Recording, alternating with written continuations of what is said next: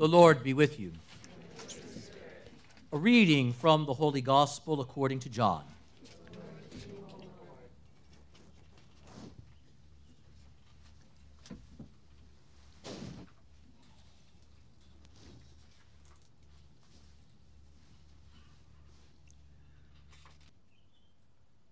Jesus said to the Jewish crowds, "I am the living bread that came down from heaven. Whoever eats this bread will live forever. And the bread that I will give is my flesh for the life of the world." The Jews quarreled among themselves, saying, "How can this man give us his flesh to eat?" Jesus said to them, "Amen, amen, I say to you, unless you eat the flesh of the Son of Man and drink his blood, you do not have life within you.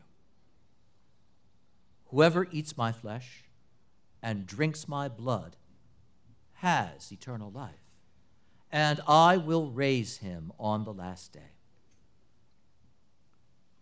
For my flesh is true food, and my blood is true drink. Whoever eats my flesh and drinks my blood remains in me, and I in him. Just as the living Father sent me, and I have life because of the Father, so also the one who feeds on me will have life because of me. This is the bread that came down from heaven. Unlike your ancestors who ate and still died, whoever eats this bread will live forever." The Gospel of the Lord. Praise to you, Lord Jesus Christ.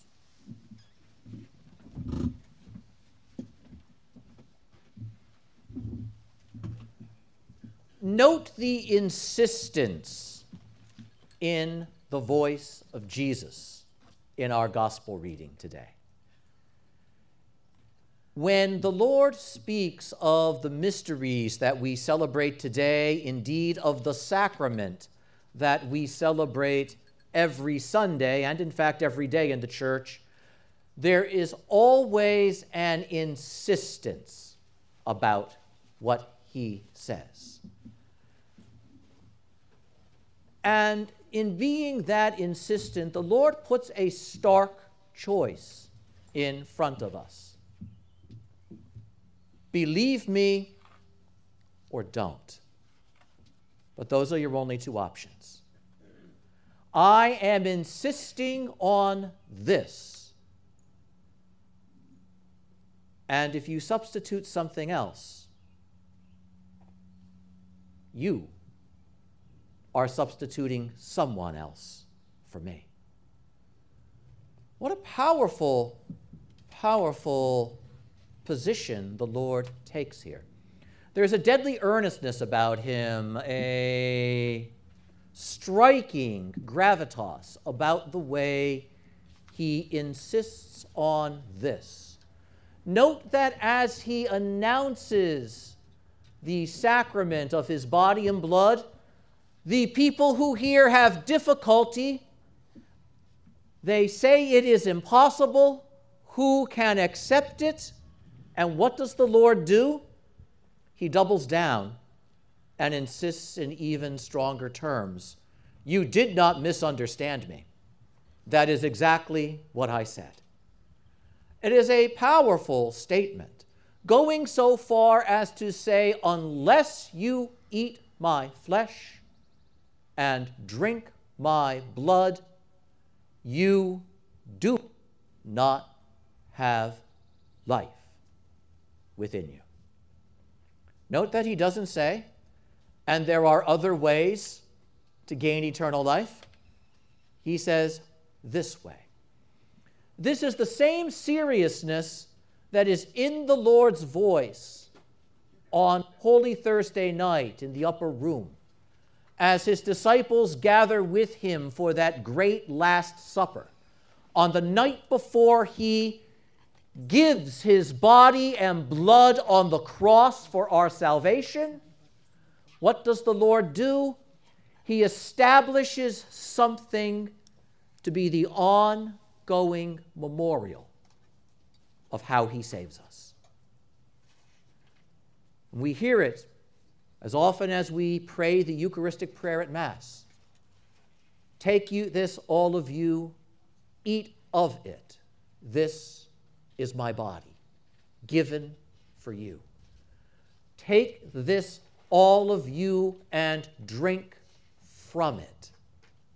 This is the chalice of my blood, the blood of the new and eternal covenant. And then he says, do this in memory of me.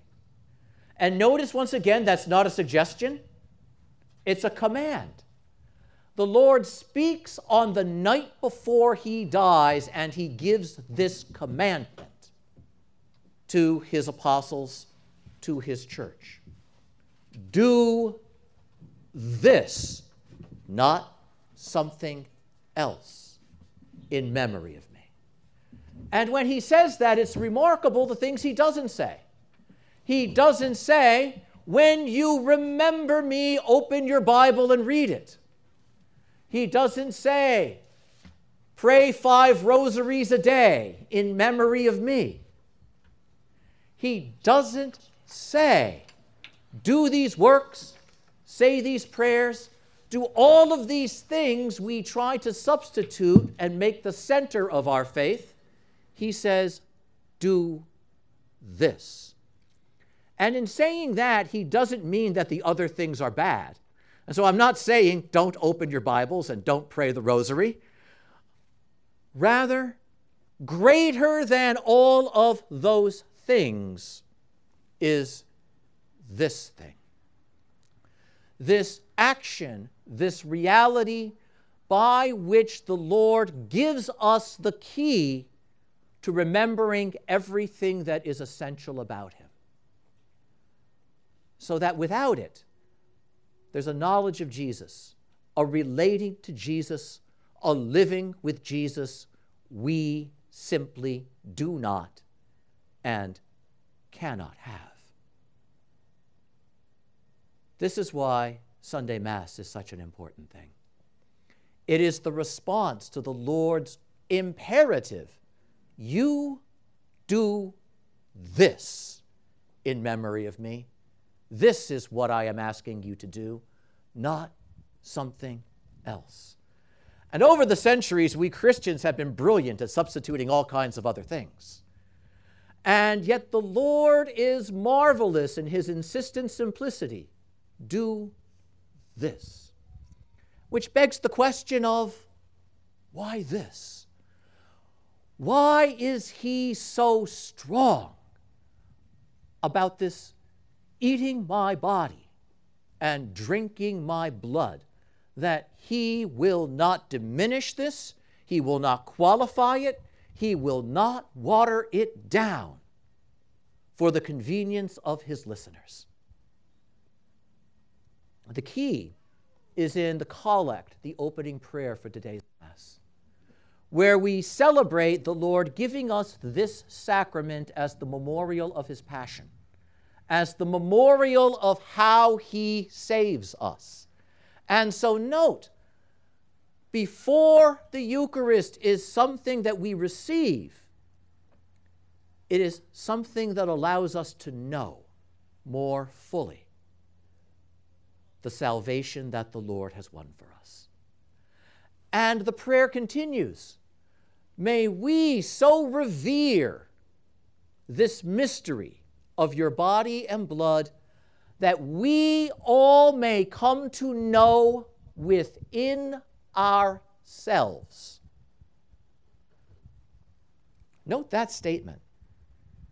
Not within our heads, not within our thinking, but that we might know deeply, truly, personally, within our very self, within that part of our life that we live out of and that we live toward, that very center of who we are, that we may know there the fruits of your redemption.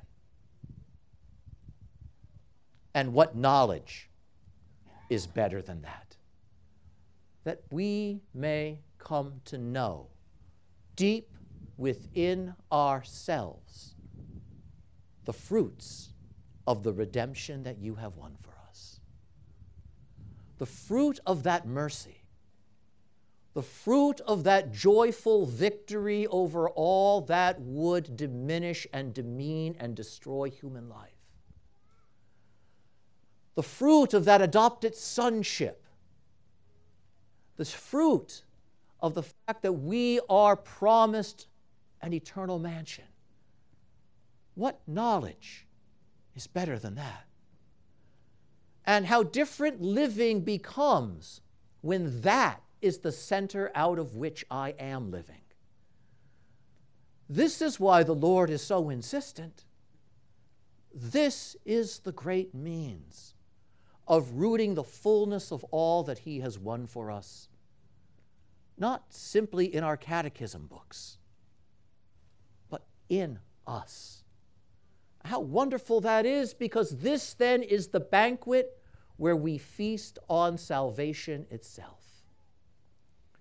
And now, let's return to Jesus' words in the gospel, because He says something else that we gloss over all too frequently and pay too little attention to. He describes Himself as, note the words, the living bread that has come down from heaven. And let's just pause right there. Has anybody here ever had the experience of going shopping for bread? It's a basic reality. It's pretty common. We might find that when snowfall is predicted, we go shopping and we're disappointed because somebody has the need to buy all the bread. But note simply how that works. How do you get the bread? You get up, you go to the bread, you pick it up, you pay for it, and you bring it home. Does the bread get off the shelf and come to your house? Even Uber Eats doesn't do that. Somebody has to pick up the bread. Now note what Jesus says here. I am the bread that comes looking for you. I am the bread that shows up on your doorstep. You hunger for many things, but deep beneath all of those lesser hungers is the great hunger for me. But it's not you who find me. It is I who find you. And now note what He is saying about Himself. I am the bread. Unlike the manna that fell from heaven, I am the one who comes from heaven. And I've come to you. I have come for you. The salvation that you long to feast upon comes to you. And if I'm coming to you in that way, what do I long for? That you receive me. Imagine that. The bread coming off your shelf at home saying, it's time, eat me, I'm here. You need me, I'm here. And yet this is exactly what the Lord is saying. I am not merely some accident that you encounter. I'm not merely some treasure that you find the map to and go and dig up. I'm the treasure that finds you. I am the feast that comes to you. I am the wine that is thirsty for you to drink me. I am the bread that hungers to give myself to you. Note how strong that is. It's the strength by which he steps out of heaven to go to the cross to save you. It is the insistence that says, I will lay down my life for you. For you. And as I do this, I want you to receive everything, not just some things, but everything that I come to give you. Do this in memory of me, because I have come to feed you. I have come to sustain you. I have come that you might feast on the salvation that I've won for you. And not just once, but continually. Day after day. Sunday after Sunday. Do this. Stretch out your hand every time to salvation, because you stretch out your hand to me and feast on me. And note how beautiful this is. On Good Friday, 2,000 years ago in Jerusalem, just outside the city on his cross, the Lord sacrificed himself for us and for our salvation. And today, literally around the globe, from the rising of the sun to its setting, this same Jesus Christ in his body and blood is on our altars all around the world, continuing to offer himself for us and for our salvation. And how wonderful it is that as we gather, we don't merely reminisce about it, but as we remember him in this action, he becomes present. Just like at that great supper 2,000 years ago. Even though it is my voice you hear, it is his word, and he who most truly says it. This is my body, given for you. This is my blood, poured out for you. And in our remembering him here, we meet him in a way that no other remembering of Jesus can do. Because he is fully and truly present in this sacrament. And then we pause one final time over that great command of the Lord, and we note the preposition. He doesn't say, take this, all of you, and eat it. He says, eat of it. He doesn't say, take this and drink it. He says, drink from it. Note what those prepositions do. He implies that you should make this the source of your spiritual eating, the source of your spiritual drinking. Don't just do it once. Let this be the source of bread for you. Eat from here. Let this be the source of living wine for you. Let it be like a well. Come to it. Drink from it. Sometimes we reduce the idea of Holy Communion to a narrow issue of receiving. And receiving is a big part of what's involved in the sacrament.